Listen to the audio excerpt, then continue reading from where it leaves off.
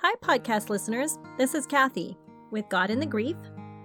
This is episode number 61, and we'll be talking about dealing with grief in the holidays. So those holidays that come along after we've lost a loved one, they are really hard. And especially the firsts. The first holiday, the first Thanksgiving, the first Christmas, the first birthday, all the firsts without that loved one there is pretty tough. And I just wanted to encourage those that are out there grieving, headed for their first holiday without their loved one, or maybe it's not even a first, maybe it's on down the line, but you're still struggling with it. I want to encourage you today that it can be okay. And here's some things that we can think about. First of all, let's figure out why in the world is the holiday so hard? Like, what makes it so hard? It's actually, we don't get to control when grief pops up into our hearts and our minds. And one of the triggers, though, that comes along, and I call them memory bursts. It's usually a memory that comes. And of course, during the holidays, when we're gathered together, we have so many more memories. It's those traditions. It's the memories. Sometimes it's just the fact that you're getting together with all the rest of the family. There can be lots of triggers. Some of the triggers can be smells. Maybe it's foods, certain foods. Maybe there's a food that was your loved one's favorite. Maybe it's to go to someone's house and now you can't because they're no longer here. Maybe it's a song. Maybe it's just seeing everybody together. There's a lot of things that can trigger those memory bursts. And when those memory bursts come, it just makes it pretty tough. It makes the holidays a whole lot tougher. And sometimes it's the fact that when we get together with all the rest of our family and you see them moving on with their life and enjoying life and all that stuff, sometimes it makes you feel like, but wait, I'm sitting here hurting. Like, why are you so happy? But we don't want to be that one light bulb in a string of lights that's not lit up. You know, you're not working. And so then you make the whole string of lights not work. You don't want that to be you. Just realize, you're hurting because you loved much, and that's okay. It was actually love that supplied all those memories that make you want to cry. But it's going to be faith that's going to give you strength to smile in those tears that are making you cry. So it's going to be okay after all. The one thing you don't want to feel is the pressure to be happy and move on, because everybody's going to be moving at their own pace. And realize that, like, when you're in a group, a family setting, that maybe you lost a family member, everybody in that group setting is going to be moving at a different pace. So the person that's like all happy and giddy and joyful, and then the other person that's weeping and crying, everybody's like moving at their own pace. So to have patience with that.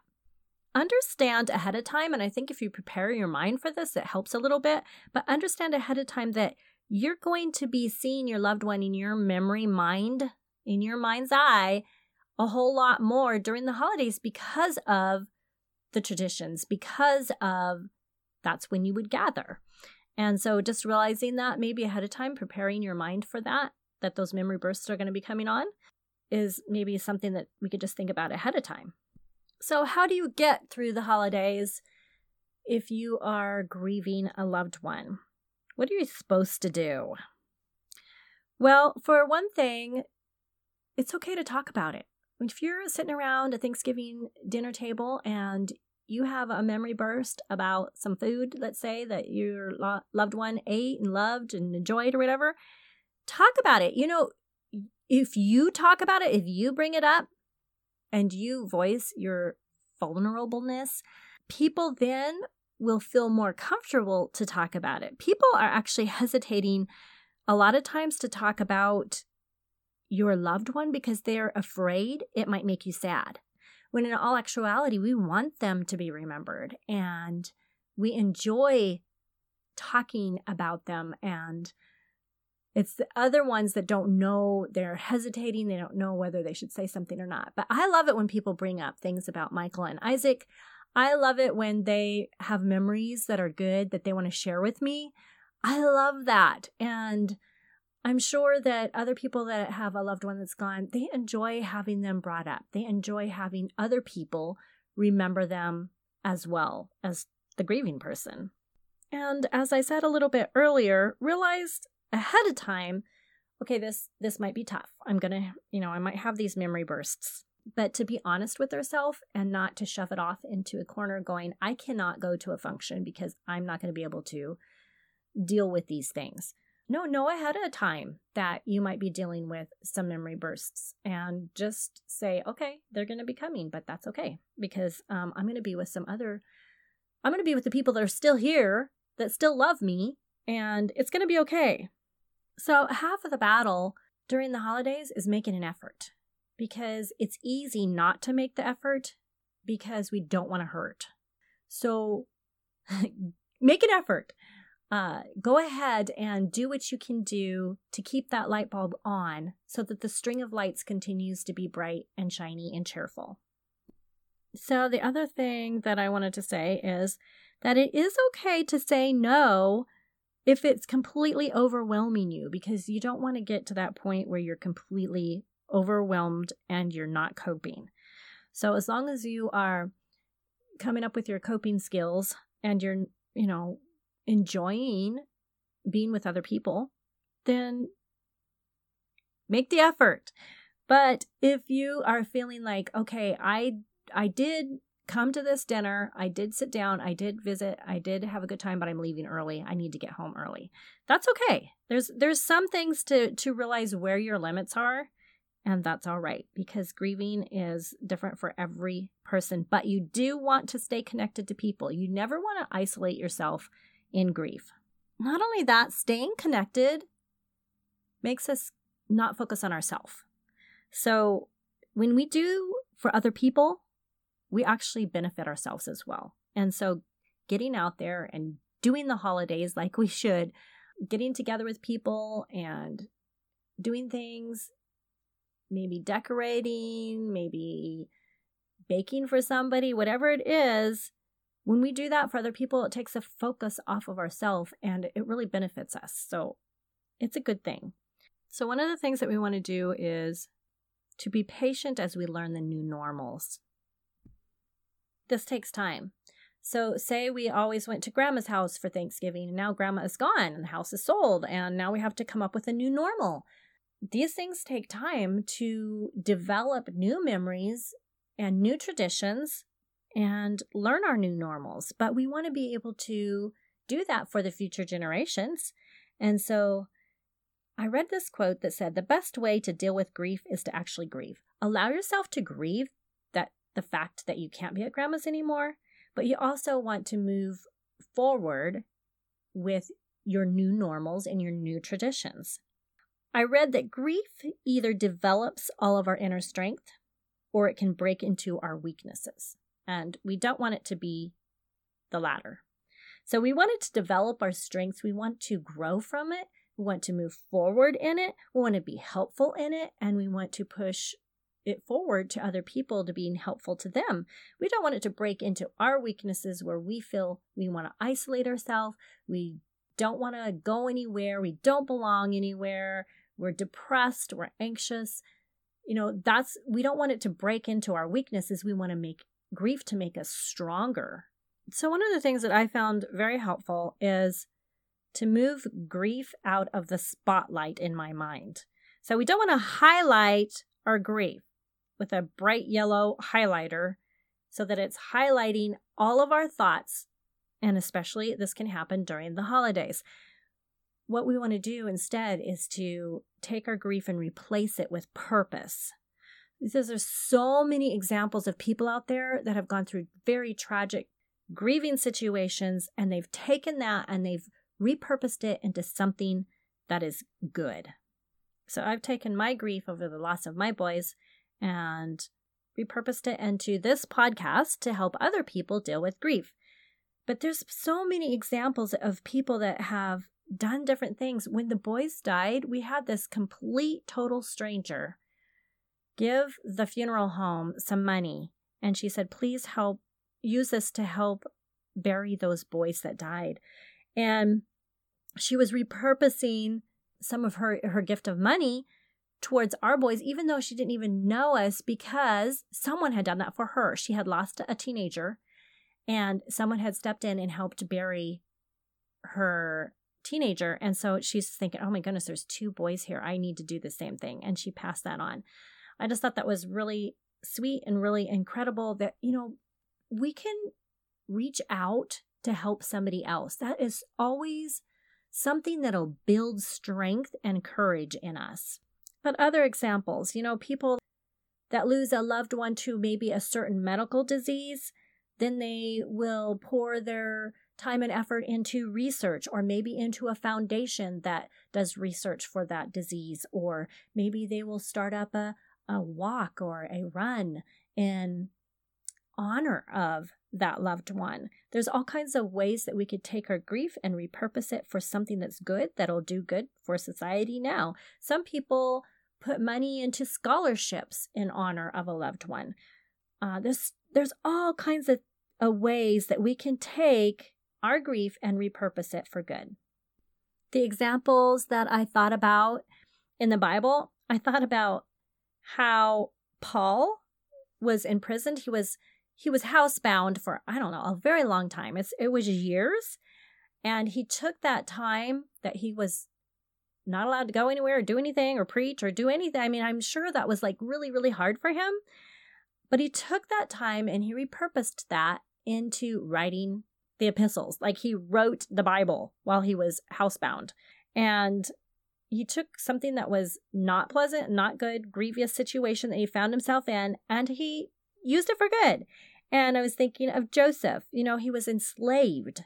He was taken from his home. He was put into a completely different country and he was just a slave. And he repurposed that. He did his very best in the situation that he found himself in, and he ended up ruling Egypt. Talk about taking something that was grievous and turn it into something that was good, because he ended up saving so many people's lives. What about Paul and Silas? They took their time in prison and just sang songs. But their joy had an impact. We could take something just as simple as joy and use our grievous situations, turn it into a song, use our joy to inspire others.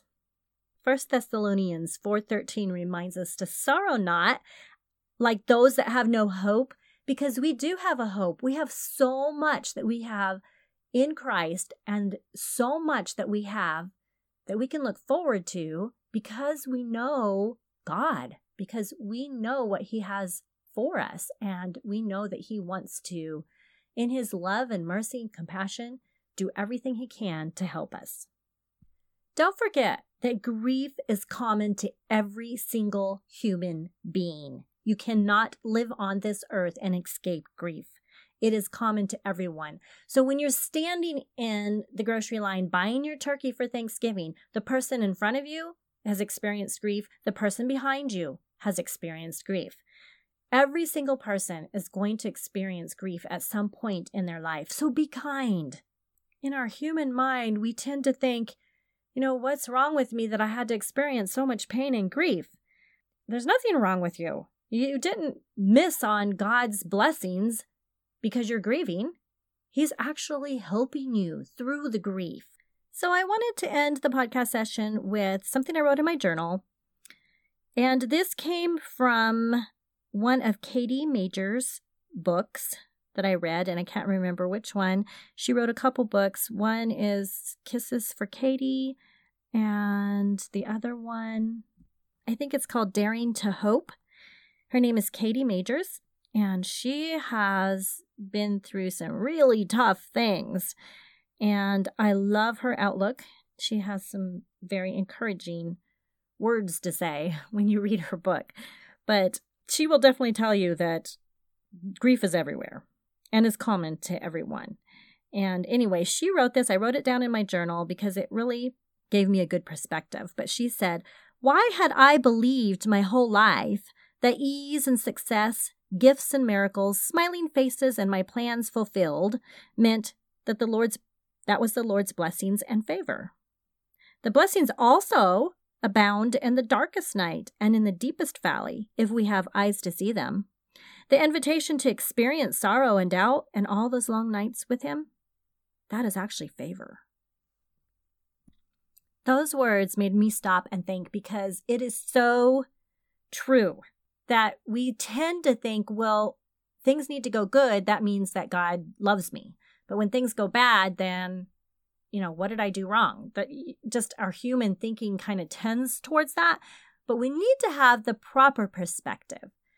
Everyone goes through hard times, and God is there for us to show us how can He make us strong if we will let Him, if we have those eyes to see that His favor, His blessings, they're in those griefs. They're in those hard times.